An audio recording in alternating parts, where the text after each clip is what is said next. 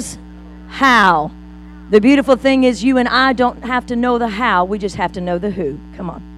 I don't know how God's going to do for me what God has promised He will do, but I know that He knows the how. I'm reading from, before we pray, 2 Timothy 1:12. Paul says, "For I know whom I have believed in, and I am persuaded that He," everyone say He, "is able to keep that which I've committed to Him." I know in whom I have believed. I don't know in a what, I don't know in a thing, but I know in whom. It's a person. His name is God. The New Living Translation says it this way: "For I know the one in whom I trust, and I am sure that He is able," everyone say He is able, "to guard what I have entrusted to Him until that day." Before we pray, I remember being about 8 years old. My father was an official with the Church of God denomination. I'm very proud of that heritage. And his present post at that time was International Youth Director of the World. We lived in Cleveland. We attended North Cleveland Church of God. That was my home church. I remember going with my mother as she tried out the organ because we had lived, or we had worshiped in a very old building. Someone say old building. Old building with pews, but I loved that building. I loved it, Michael. I loved the smell of that building. I love it was in that building that my daddy, which I've preached about before, brought me communion at a very strategic time when I was keeping my little brother as he ran his cars up and down on the pew. I love that my daddy spoke into my destiny at that church. I love that my pastor, Dr. T.L. Lowry, my godfather, was in that church. I loved being in the presence of the Lord. And so my mother went to try out the new organ, and the building, the new building, which is now the old building, only had concrete floors. It had a roof, and it had some concrete sides. My mother got up on that big organ and she began to practice the song that would be sung on the first Sunday that we made our way into that building. I remember looking up. I can just see all the visuals even now. I can remember what the walls looked like. I remember as an 8-year-old girl thinking, I just don't know how this is going to work. You ever been there? I don't know how this is going to come together. This doesn't look like a church. This doesn't feel like my church.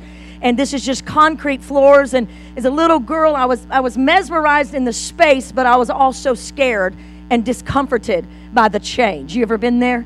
And then my mother began to play the song. I wish I could sing the whole song for you this morning. But it's an old gospel hymn said, "We've come this far by faith, leaning on the Lord, trusting in His holy word. He's never failed us yet." And then it goes this, "Oh, we can't turn back. We've come this far by faith." I remember she kept playing it, and it goes on. It's just a powerful song, and my spirit just felt so like something big is up to work here. God knows what He's doing. Someone say, God knows what He's doing.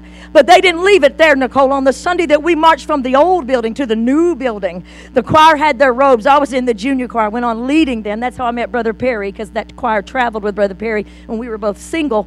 And I was in my little junior choir robe coming behind the big Crusaders. It was just a little 8-year-old, and they were singing that song. We sang it as we went from the old building to the new building. I'm going to tell you something this morning that put in my heart at that season and every season of my life. When you don't know how God's going to do it, you've got to remind yourself, I didn't get here by myself. Come on, somebody. I didn't arrive to this moment by myself.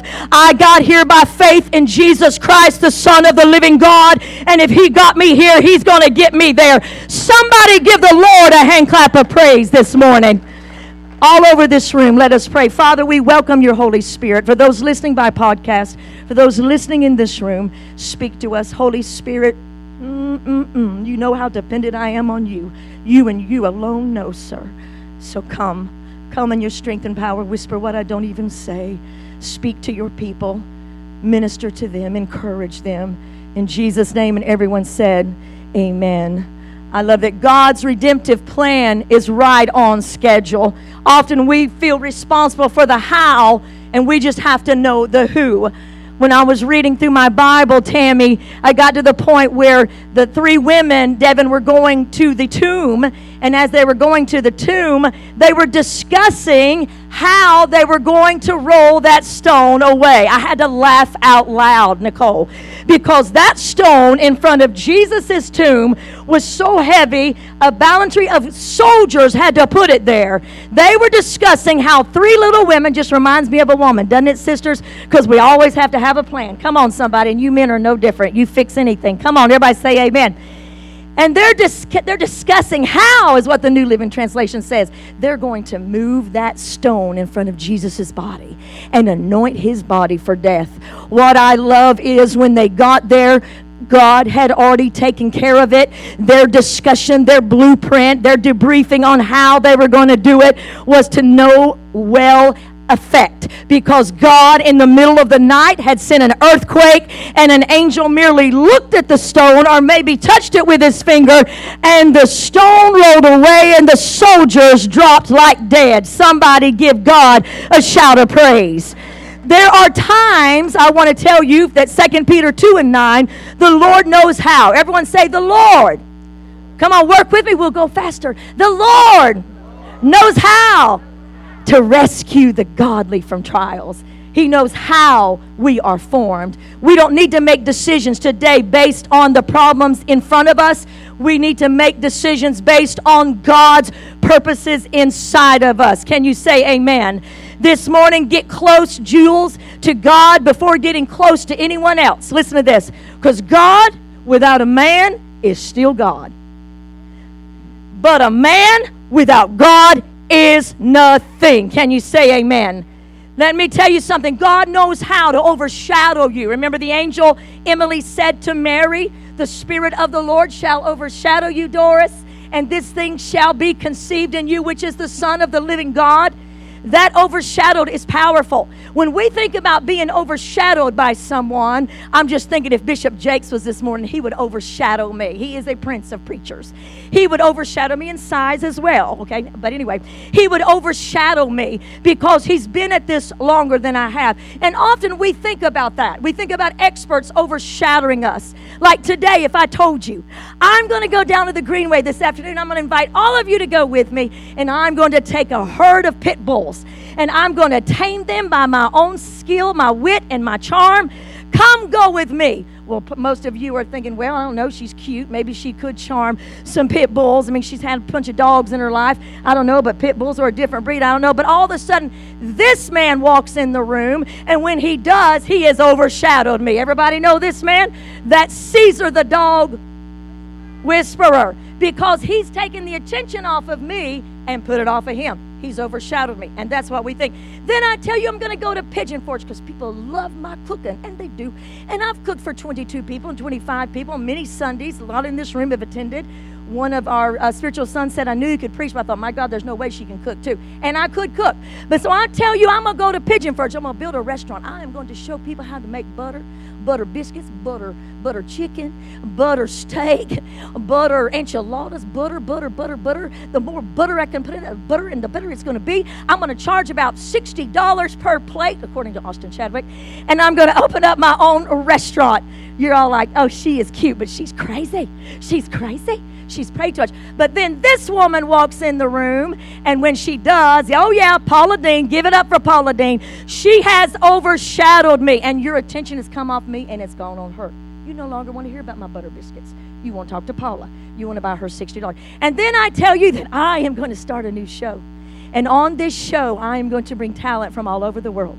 And they're going to sing, and we're going to judge them.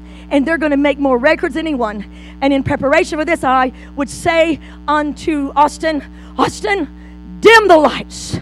This is the time for... And then all of a sudden, this guy walks in the room. Who's going to do it? Ryan Seacrest. And all of a sudden, you aren't listening to anything. He really dimmed the lights. Give Austin a hand. I was just playing. And all of a sudden, he's overshadowed me. You no longer are listening to me. You're listening to him because he's an expert in the field. And then I tell you that this morning I came up here very early, about 5 a.m., and underneath each of your seat, I have put presents and prizes. And when you get underneath your seat and you see what number you have, when that's done, you are then going to go out into the lobby And everyone is getting a new car today. You're getting a car, and you're getting a car, and you're getting a car, and you're getting a car. And you're like, well, whoa, well, I they live in a modest house, and she drives a little Toyota, but hey, if she says it, I'll believe it until this woman walks in the room, and all of a sudden you don't listen to me anymore because you've seen this woman do it. Well, give Oprah a hand. I may disagree with her theology, but she does help people. You see, because they overshadowed me. And we think that's the way the Holy Spirit does, Caleb. We think that the Holy Spirit comes in and he's going to let things overshadow. No, the way the Holy Spirit overshadows you, he overshadows your weaknesses. So people just see your strengths. He overshadows your lack. He comes into the daily realities with that brutal frame of where we live, puts us in a box and makes us think that everything has to be in order for God to do what God is going to do.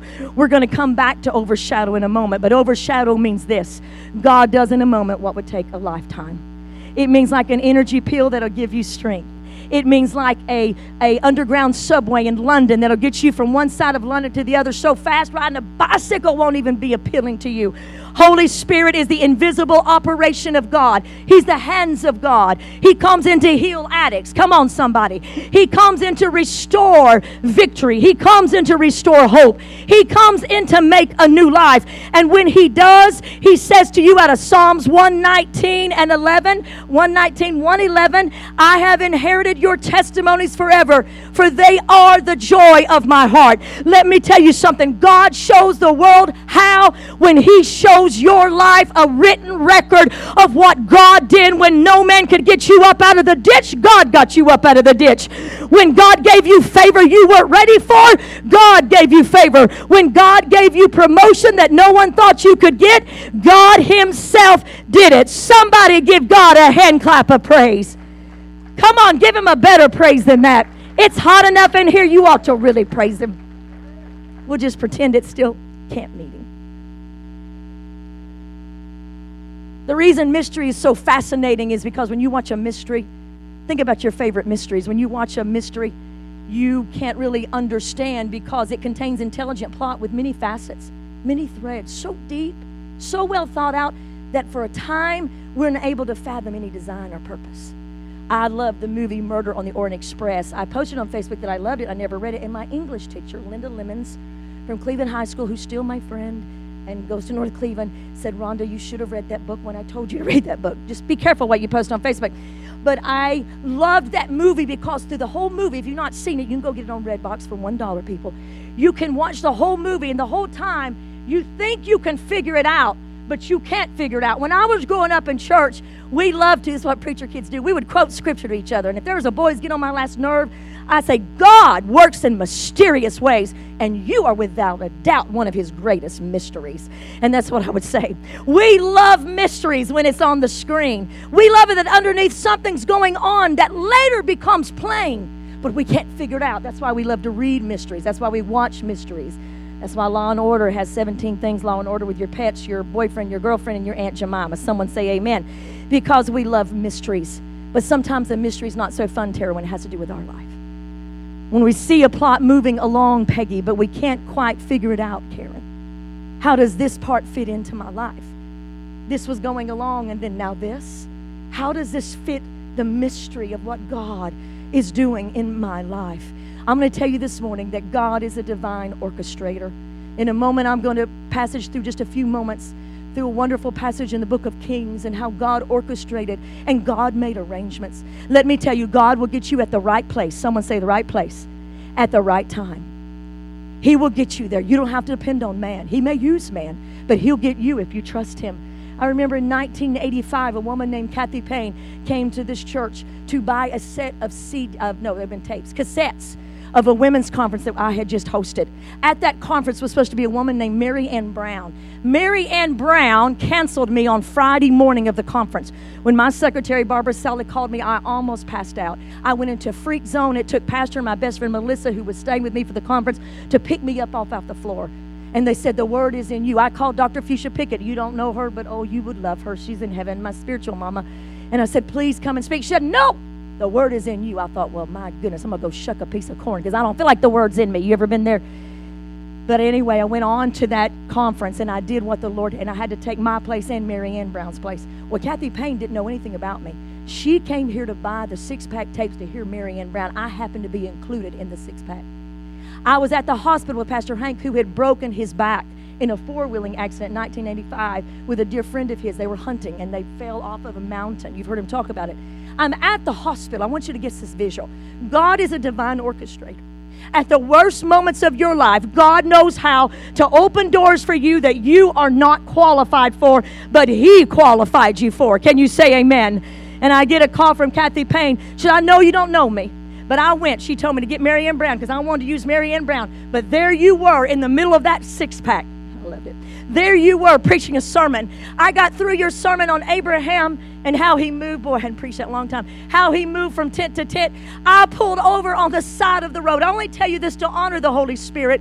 She said, I couldn't breathe. I began crying so hard. And Holy Spirit said, you went looking for Mary Ann Brown, but it is Pastor Rhonda Davis that's going to connect with you and preach all over the world. Come on, somebody. Come on, somebody. Give the Lord a hand clap of praise. What He does for one, He'll do for others. From that, I went with her to preach in Canada, Australia, Ireland, twice in England. I went to 14 different states with people came from 52 states all over the country. Let me tell you something. God is a divine orchestrator. He knew where Abraham lived, and He got him even though he was on the backside of nowhere. He knew where Moses was. He knew where Gideon was. He knew where David was. He knew where Samuel was. He knew where Esther was. He knew who Saul was. And God knows where you are today. He knows how to get resources into your hand. He knows how to lift you up above your circumstances. God knows how to heal you, provide for you, bless you, prosper you, anoint you, use you. Somebody give the Lord a shout of praise. And God has been genuinely tested. This morning, if I passed out number 2 pencils to you, Tara, and I began to put proctors at the door, you all would go into a nervous fit because it would remind you of testing at school. It would remind you of the SAT, ACT, and all the other I want to be tests that we've had to go through in our life. But let me tell you something. We hate testing except when someone tests the brakes on our car. Can I get an amen? We hate testing until someone tests our vehicle and says it's roadworthy. We hate testing until the DMV tests young people, and maybe we should do a little better job, I don't know. DMV tests young people to drive. I don't know about you, but I don't want to get on the road with no 16-year-old, 15-year-old, 80-year-old, 40-year-old who has not at least driven in a car with an officer one time. Can I get amen? And sometimes, though, we've got to remember that God has been tested. Look at your neighbor and say, God has been tested. Let me just tell you, God knows everything. That's how He's the how. He knows the how because we know the who. God knows everything about everyone. His eyes roll back and forth across the cosmos faster than we can scan the words on a page. But you don't think He knows how to take care of you. He could start with Adam and make every man, name every man and woman and child who's ever lived till this point and who will ever live until Jesus comes back. He doesn't wrestle with mysteries. He doesn't need to wait for a polygraph. He never knew what it was like to have a teacher, a role model, an advisor, or a therapist, a loan officer, a doctor, or a mother. He is God all by Himself. He says, to whom will you compare me in the book of Job? Who is my equal? Look up into the heavens. Who else created the stars by name and calls them out by name? And they report to Him and say, here we are. In fact, one translation in the Hebrew says, the stars line up like a mighty host. But you don't think He knows how to take care of you. He said, see who created this. Who else has measured the waters in the hollow of His hands? Which means He has held the Pacific in His right hand. Oh, but He don't know how to take care of you. He don't know how to get you that house. He don't know how to bring you that significant other. Oh, no. So you take matter into your own hands and screw up your whole life. Come on, somebody. Someone say, trust the who. He knows how. Look at your neighbor. Say, trust the who. He knows how. You see, He says He commands the morning. He calls the dawn to know its place. Sisters, this is one of the most beautiful passages to me because I envision Him according to what He says about Himself, that He causes the dawn to know its place, which means He takes the dawn, and this is the way the Bible says it, and you study every translation, and He brings the dawn over to the night, and he brings the dawn and makes the sun come out. He says, so those who do evil will scatter like ants in a field. That is my God. Someone say, that is my God. He feeds the ravens. He said, do you feed the lions?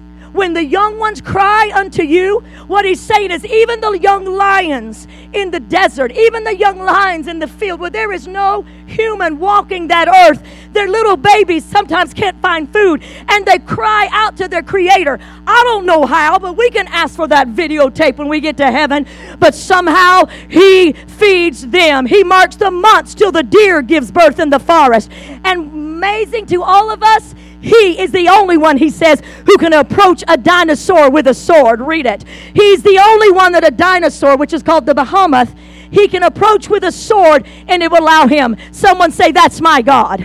Kayla, that's the God that is your who knows how to take care of you. He says, are you able to catch a crocodile and make it be a slave on a string? He's given you a visual. He walks up to a crocodile. He tells it to be its slave, and it walks with him like, not a man, but it walks with him like a precious pet. Can you pet a crocodile like a bird? No, and if you try, you will never forget that moment, because God is God all by himself.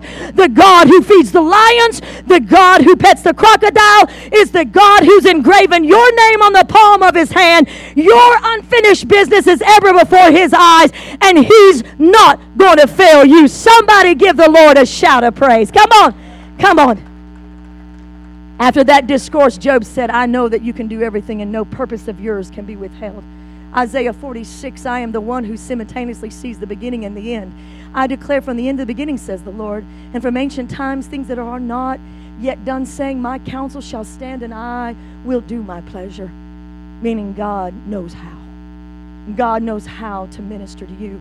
He told Moses, I am that I. Say it again, I am that.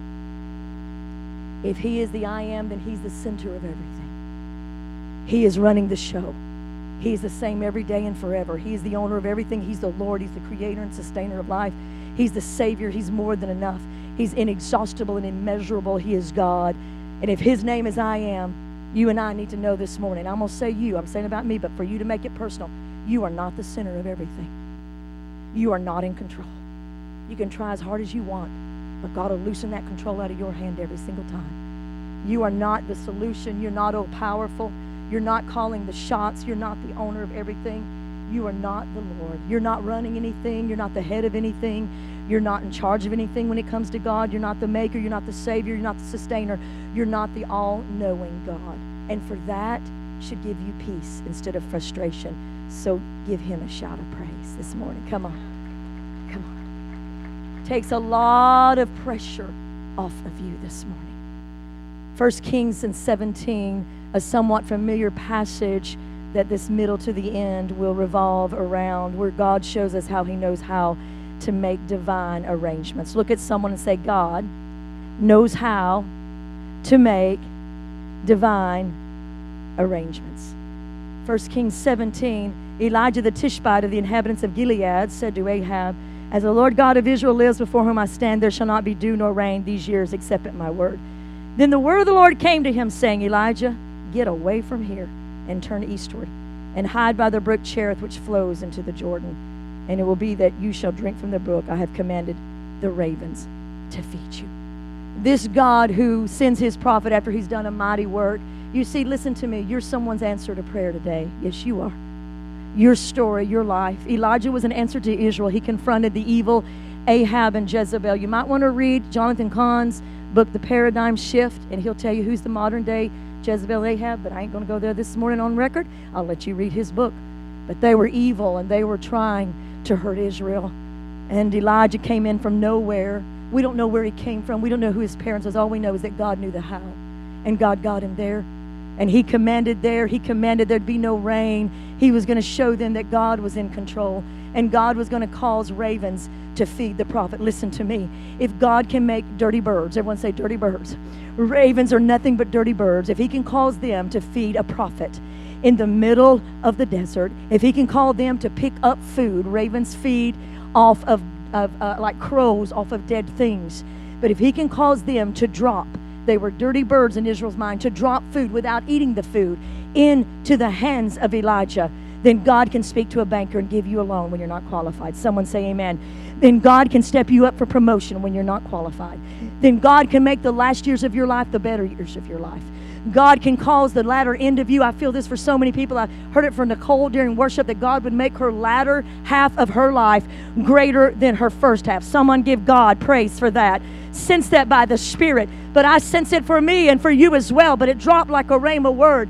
You see, when God enters the equation, God multiplies. Tara, God is only offended by your small dreams. He is not offended by your big dreams. If your big dreams coincide with how God is going to minister to people. On down in this verse, there's a woman who is dying. She's facing famine. Her and her child are fixing to die. She's written her obituary.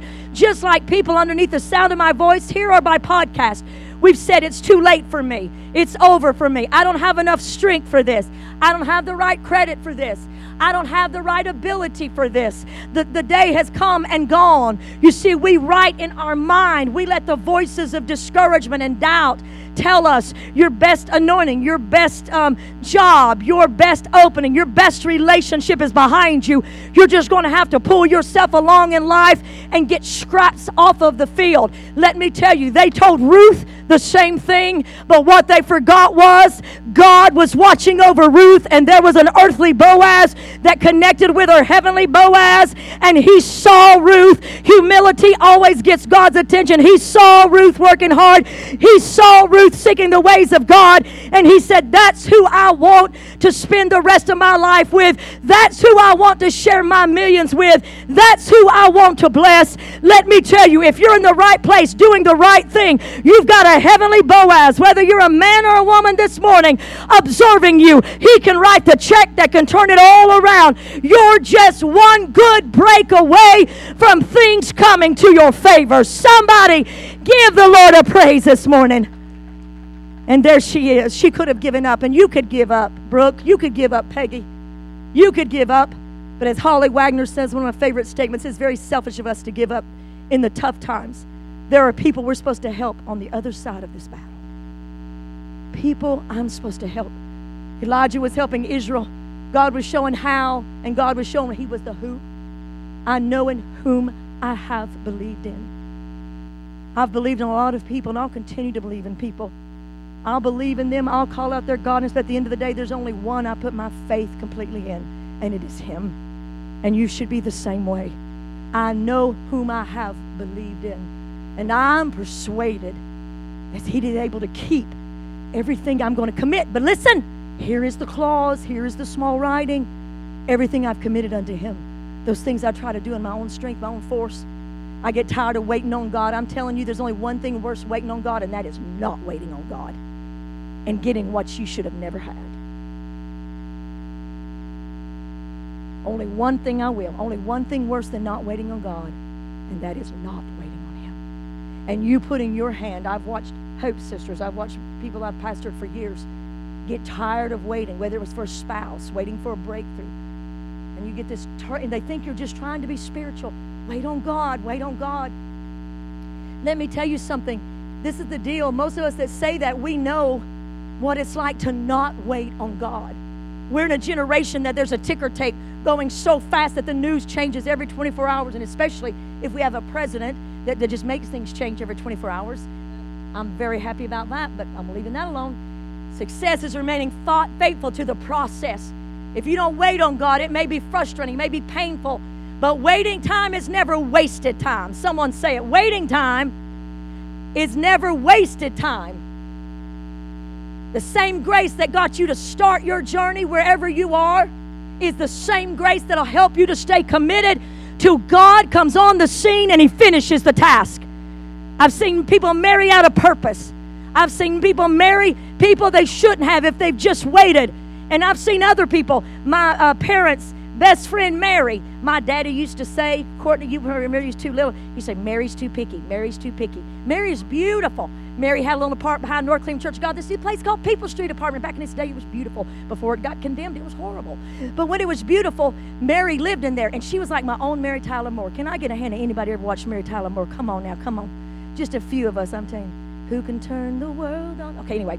But you don't know that. You'll have to watch it. But she was awesome. And Daddy kept saying, Mary's too picky. Mary's too picky. And Mom would say, no, Mary's not too picky. Mary's waiting for the right one. Mary's waiting for the right one. Listen to this. When Mary got to be about 54, there was an awesome, wealthy businessman, man of God, minister, who was an entrepreneur, but he also ministered. His wife, unfortunately, was taken to heaven by a horrible disease. They connected within 2 years. Mary not only married a man of God, and a handsome man of God. I'll bring him in here today and show you to you if I need to. And she's a beautiful woman. They're both in their 80s now. They still look good. I run into them all the time. She married him. She not only married the purposes of God, but she married into a blessing of God, because she said, the Lord told me a long time ago, Mary, don't you marry till I, the Lord, say it's right. I'm going to tell you something. We need to celebrate our successes along the way, not curse our surroundings and curse the waiting time, because then we diminish on keeping our focus on He who knows how to bring all things together. Somebody give Him another shout of praise. Come on.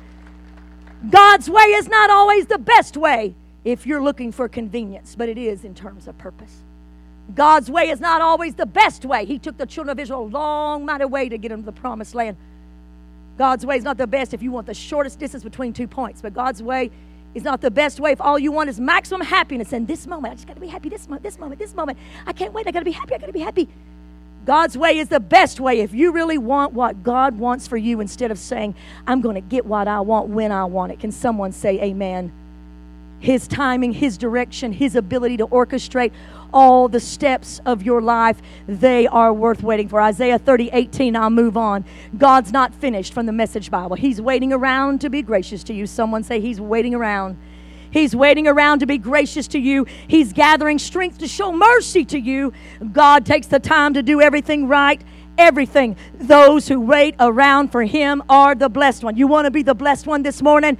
Then you keep your feet planted and you wait on the Lord. You see, God's model for each of us is different. Someone say different. It's different. He always knows what each person in this room needs. Someone say amen. Come on, stay right in with me. We got about 15 more minutes. You see, God works differently with Nicole than He does with me. God works differently with Joshua than He does with me. God works differently with Todd than He does with me. God works differently with Keith than He does with me, because God knows how, and God knows who we are, and He knows who He is. You see, He had Abraham take a walk, but He had Elijah take a nap. He had Joshua take a lap, and He had Adam take a rap. That took a while to come up with that. He gave Moses a 40-year timeout. He gave David a harp and a dance. He gave Paul a pen and a scroll. He wrestled with Jacob. He argued with Job. He whispered to Elijah. He warned Cain. He comforted Hagar. He gave Aaron an altar. He gave Miriam a song. He gave Gideon a fleece. He gave Peter a new name. He gave Elisha a mantle.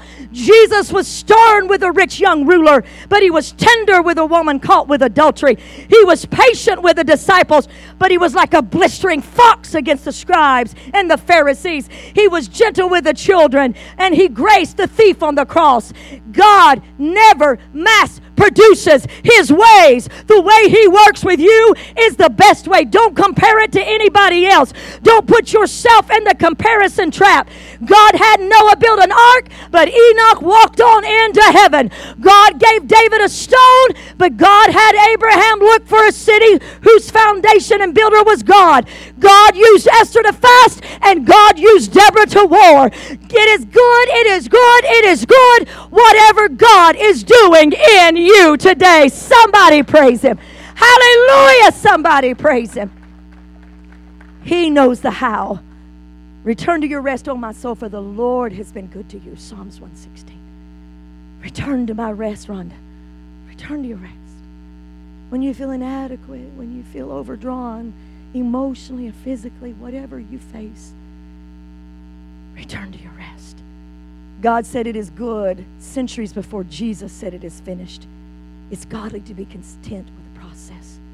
He knows the how. Elisha goes on, he goes to the brook. I love to preach this passage. It's not really what I'm here. I'm just using it as a base. The brook dried up. There had been no rain. And then he says, I need you to move on. I need you to move on because I've commanded a widow. This is interesting to me. First, God speaks to ravens, dirty birds, and they carry food in their mouth, which is so against a raven, and drop it clean into the prophet's hand. He drinks by the brook, and then God said, there's this widow. I love this for what it doesn't say. But I can read later and I can figure out what it says. There's this woman who thinks her life is over.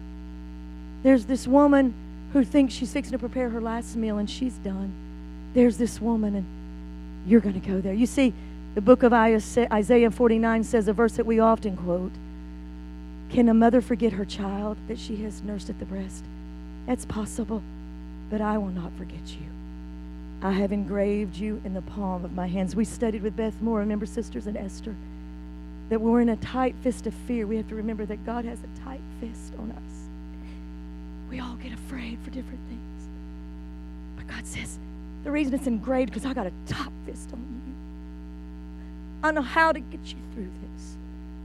I am the who that will get you through this. And he's on his way to the widow. Josh, would you come and help me? I've got a little bit more to passage, about 10 more minutes, but just hang with me. God tells Israel, I am zealous for you, and God tells us, I'm zealous for you, and he's zealous for this widow. God knows how to meet her need. I can only imagine what she feels. She has no money. She's a believer because she calls God by the right name, and she's there, and she's at that horrible place, and she only has a little bit to cook one meal, and she's dead, and she's not just being dramatic. She knows that this is her end. But I love that God says, I am zealous for my people, which means I am capable. I want you to say, he is capable of the most notable deeds. It means to boil red in face. It means a person with great passion. If God was zealous for me, but he had no power to back it up, big deal. Have you ever had people say, oh, I hate that. I wish I could do something. And you know they can't. They can't do anything. But when God says, I'm zealous for you, it means I've got the power to back it up. I've got the power. And he comes, and here's one of the biggest negative statements. We all want to watch our words. Our words are very powerful. You know how much I teach on words. That's not today's lesson. But I want to show you when God covers you, when you say stupid stuff. But this was the truth. She wasn't being dramatic. She wasn't imagining it. He asked her to feed himself. She was at in verse 9, arise and go to Zarephath, which belongs to Sidon, and dwell there. I've commanded a widow there to provide for you, which means God had already made the arrangements. He didn't need a travel itinerary. He didn't need to book a jet. He didn't need any of that. God had already made the arrangements. And she's going to provide for you. And a widow was there gathering sticks. And he called to her and said, please bring me a little water I may drink. And as she was going to get it, he called her and said, please bring a morsel of bread. And she said, surely as God lives, I don't have bread. I've got like a handful of flour. And I've got a little oil. Everyone say little oil. But God wanted her to focus on the God who multiplies things, on the God that makes possible what is impossible, the God who could overshadow her. And so she cooked him the meat, and it goes on. She cooked the pancake is what I like to call her. I like to call her Lady Z. I have a sermon on that. That's not for today. She cooks the pancake. She feeds him. She did what he said to do, and the bin of flour, verse 16, was not used up, nor the jar of oil run dry, according to the word of the Lord, which he spoke by Elijah. So there's a miracle there. There's a multiplication. God overshadows. Would you just do this right here? You already have everything you need inside of you. That hand is demonstrating. God's already put everything inside of you that you need. You just need him to bless it. He's already put all the gifts, the strength, the courage. Everything you need is inside of you. He just needs to multiply it. Moses' mom was praying for deliverer, but the deliverer was inside her womb. His name was Moses. Everything you have, you just need the Lord. You can put your hands down to overshadow it. But the most amazing thing happened as we turn toward the very end of this message. Hang with me, if you will. The most amazing thing happened is the little boy, life left him. Scholars are back and forth whether he died or had no life. 98.5% of scholars, 99.5, forgive me, agree that the boy died. And she says this to him when the boy dies.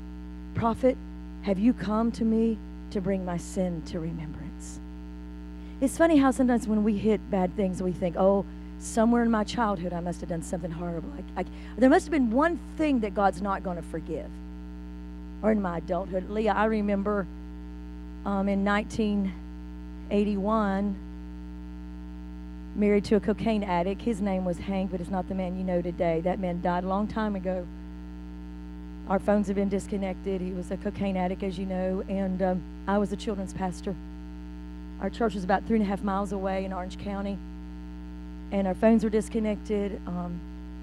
The keys were hidden from me. I couldn't call anybody to come get me. I knew my children were dependent upon me, and I'd prepared my message. It was raining in Southern California, and I just decided I'd walk. So I walked 3.5 miles to my church with my children's church novel in hand. This is in Orange County. Today, this place is called Little Vietnam, but at that time, it was Orange County. And as I walked, I said to God, why have you let this happen to me? I served you my whole life. I didn't do drugs. You know, we always just look to some big thing, you know, which I'm sure I did a lot of other things. But Lord, I lived for you my whole life. I prayed about this marriage, and here I am. I'm married to an addict. They've repossessed everything. We got one card. They came for the card the next day. My husband's crazy. I got nothing. I'm 19 years old. What did I do? What did I do somewhere, some along the line? What did I do that you didn't forgive me for? Why are you letting this happen? Are you paying me back for something? My theology was so wrong. You know, the Lord didn't discuss with me that theology. This is what he said. And I feel like this is for you, Leela. I promise you a miracle. But he didn't say when and he didn't say how. He said, I promise you a miracle. I walked the rest of the way to church, and that day I left my husband. I'll leave that story there, but that's another time. Of course, as you know, we were restored 3 years later. But I'm going to tell you today, stop editing yourself. This woman is editing herself. She's judged herself. We've all watched way too much court TV, and we don't even need a judge to say to us, 14 years of you living scraps off the table because of what you did. You stole from people. You'll never have a good name. You did this, you lost your children. You did this, you lied. You did this, you took from other people. I'm not speaking to this group. I'm speaking to this group. You did this, you did, and we self-serve our self-judgment, even though the Bible says that mercy without judgment will be shown to anyone who cannot show mercy. Let me tell you something. You need to stop editing yourself. You need to stop being embarrassed. You need to stop tying yourself up in knots. Isaiah 49:23 says, all those who trust in the Lord will not be ashamed. Shame is a temporary feeling going through, but ashamed is the final verdict. God knows the final verdict on your life. He knew it was what it was over this woman. God knows the how, and God is the who, and you need to tell yourself what the blood already said. Stop backing up in your authority. Stop backing up in your position. Stop backing up in your blessing. Stop backing up with your word. Stop letting the Satan scare you with fear and make you a cowardly lion. You are dragging out from underneath the blood of Jesus what Jesus covered with his own life. Someone give Jesus a praise this morning. Come on, somebody give Jesus a praise. If you'll stand all over this building this morning as I finish. That boy was resurrected, if you don't know that. When Holy Spirit overshadows you, you can keep going, getting used to the rattle in your car, like the hum in that washing machine that you just put your hand over and you do this and you turn the music up and all of that. That's a whole message I love to teach because it's just things that rattle. Fear that rattles in us. Discouragement.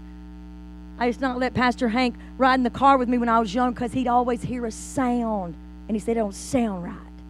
We need to take that to the mechanic. I said, oh no, that's no sound. I just turn the music up real loud and I worship. And no one hears that sound. He said, well, you're going to enjoy that sound when you're in the ditch, baby, and that car doesn't work. But you see, I didn't want to be inconvenienced. You got me? I didn't want the car to be put in the shop for 3 days. I mean, even though most of my life I've lived without a car, but still, I even took a taxi a few times. Come on, somebody. You'll get where you want to go if you want to be there. But here's the deal. We get impressed with our ability to go on. And We don't want to be inconvenienced. And so we drag those things around with us, those pain, those insecurities, those fear. We're all impressed with your ability to improvise. And I'm sure many have been impressed unknowingly with my ability in my past to just drag those things with me that were weighing me down. Like a washing machine, I just turn the music up louder, or I would just overlook it. But I remember when God said to me through Psalms 44 and 21, during the time of my own inner healing, shall not God search this out, for he knows the secret places of the heart. I sat with someone this week who shared an inner healing, and I wasn't surprised at all how powerful it was, because I said, where did you go? They told me. I said, those people are in the flow. I know there was in another state. I know those people. They're in the flow. When I went through inner healing, it was just me and Holy Spirit. When he healed the recesses of my heart, when he said, you've got bitterness back here, and you've got discouragement back here, and insecurity, and you've got anger over here, and fear, and I want to use you, but you keep just dragging everything with you to the next place because you don't want to take time for me to heal you. You don't want to take time out and go to the mechanic shop, which is the Holy Spirit. Romans 8 and 26 says, in the same way, the Spirit also helps our weaknesses, for we don't know how to pray as we should. But the Spirit himself intercedes for us with groans too deep for words. I remember when he overshadowed me and healed me. He does this for this woman, and he raises her son, and he gets her life back on. But I remember when he healed my inward part. But, it doesn't stop there. There's still times I hear him say, Rhonda, oh, you let that snake over the wall again, baby. Yeah, he can call me whatever he wants. You've let that thing creep in again. You've let that deception. You've let that I can do this. You've let that discouragement. You've let this creep in. Oh, but Lord, I got so much to do. I got to help people. He'll say, but I've got more to flow through you, and I need my Spirit to come through like a water into the nooks and crevices and the crannies and heal and wash out those things.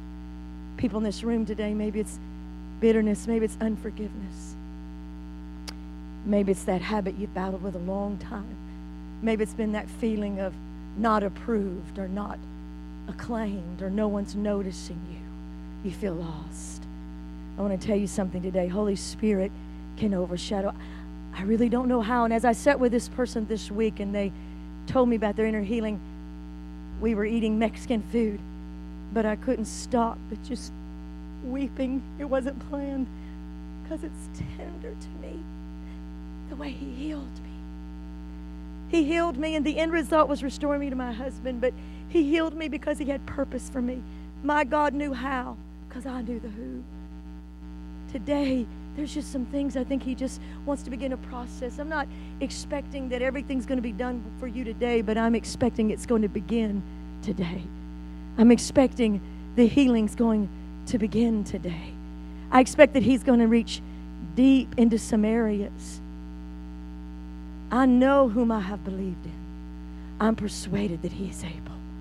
He's able to heal and restore. The God who told Noah, it's going to rain, build an ark. It sounded crazy, but he did. The God who told Abraham, look for a country. The God who told Moses, lift your rod. The God who told Joshua, 7 times be quiet, then shout. The God who told Esther, the God who told David to take a stone. The God who told Mary to give birth to Christ. It all sounded crazy, but yet, you know what happened? Noah did build that ark, and the people were saved. It sounded crazy, but Abraham did get that promise. It sounded crazy, but Moses did lift that rod. And he did tell Pharaoh, let my people go. It did sound crazy, but Joshua did shout and the walls fell. Esther did save Israel. And Mary did give birth to Jesus Christ. And Jesus did come, and he did save the world. And today he's at the right hand of God Almighty. And in the book of Revelation, come on, give him a praise. And in the book of Revelation it says, and I saw heaven open, and I saw he who sat on a white horse, and his eyes were like a flaming fire, and upon his thigh was a name written that no one knew but he himself. But upon his head was written, the faithful and the true one. Let me tell you, you know the who. His name is Jesus. If he can walk a crocodile, if he can walk an alligator, if he can feed a lion in the desert, he knows how to bring the pieces. He's a divine orchestrator. You're one step, one setup away from God doing supernaturally above all that you could ask, think, or hope, because you are the children of the Most High God. You are highly favored by Jesus. Give him one big praise. Come on. Hallelujah. Would you just lift your hands to him? I'm done, and close your eyes. No one moving just for a moment. Thank you, Jesus. Thank you, Jesus. Christos la brusta klebriandu brostakaya. Nipo kole aisea kahando. Frasto grande curiando. Prasta kataya.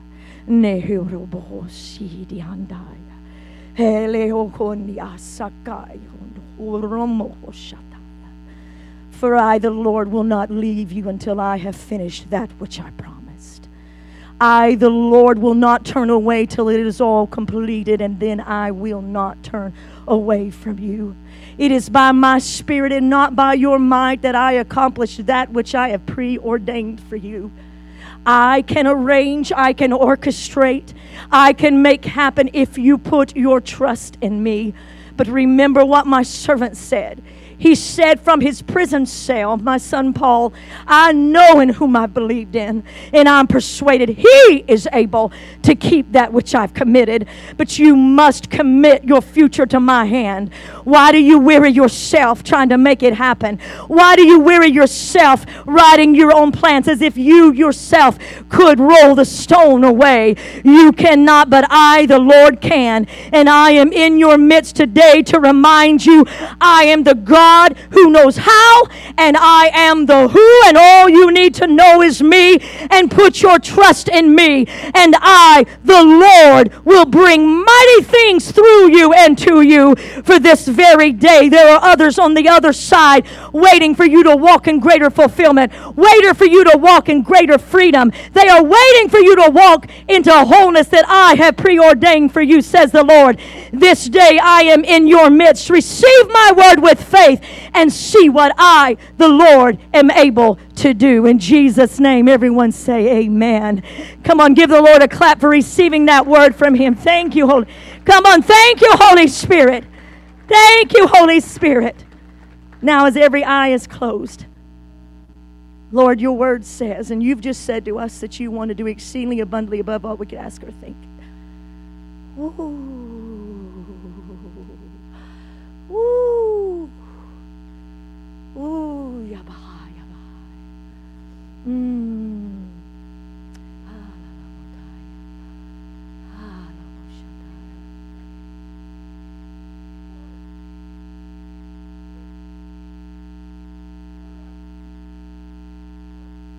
Yes. Yes. Yes.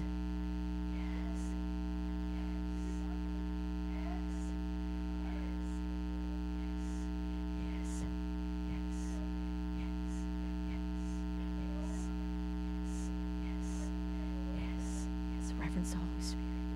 Yes.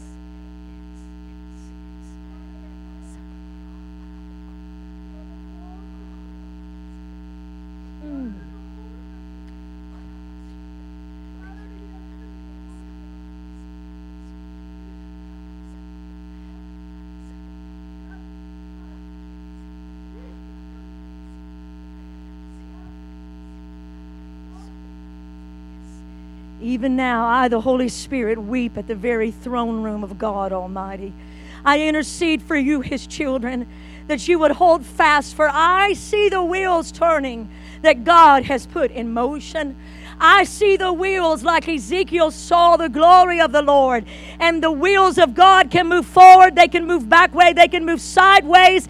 Either side, says the Spirit of the Lord. I weep now before the throne room of God, making intercession for you, his children, that you would see what he sees for your life. In the moments of darkness, you would see in eyes of faith. In the moment that you are waiting, you would hold on and not take matters into your own hand. For I know, says the Lord, the plans I have for you. They are not just good plans, but they are mighty plans, says the Lord. You could not conceive it in your own mind, nor could you write it out in a blueprint of your own making. But trust in me, says the Spirit of the Lord, and stand and see what God can do in your life. Hear the cry of the Spirit before the throne room this day for you, God's children. Someone give the Lord another hand clap of praise in this house. Come on. Just hang with us. Just one more moment. Hang with us. Come on, come on. Lift your hands with eyes closed toward heaven. Thank you, Jesus. Thank you, Jesus.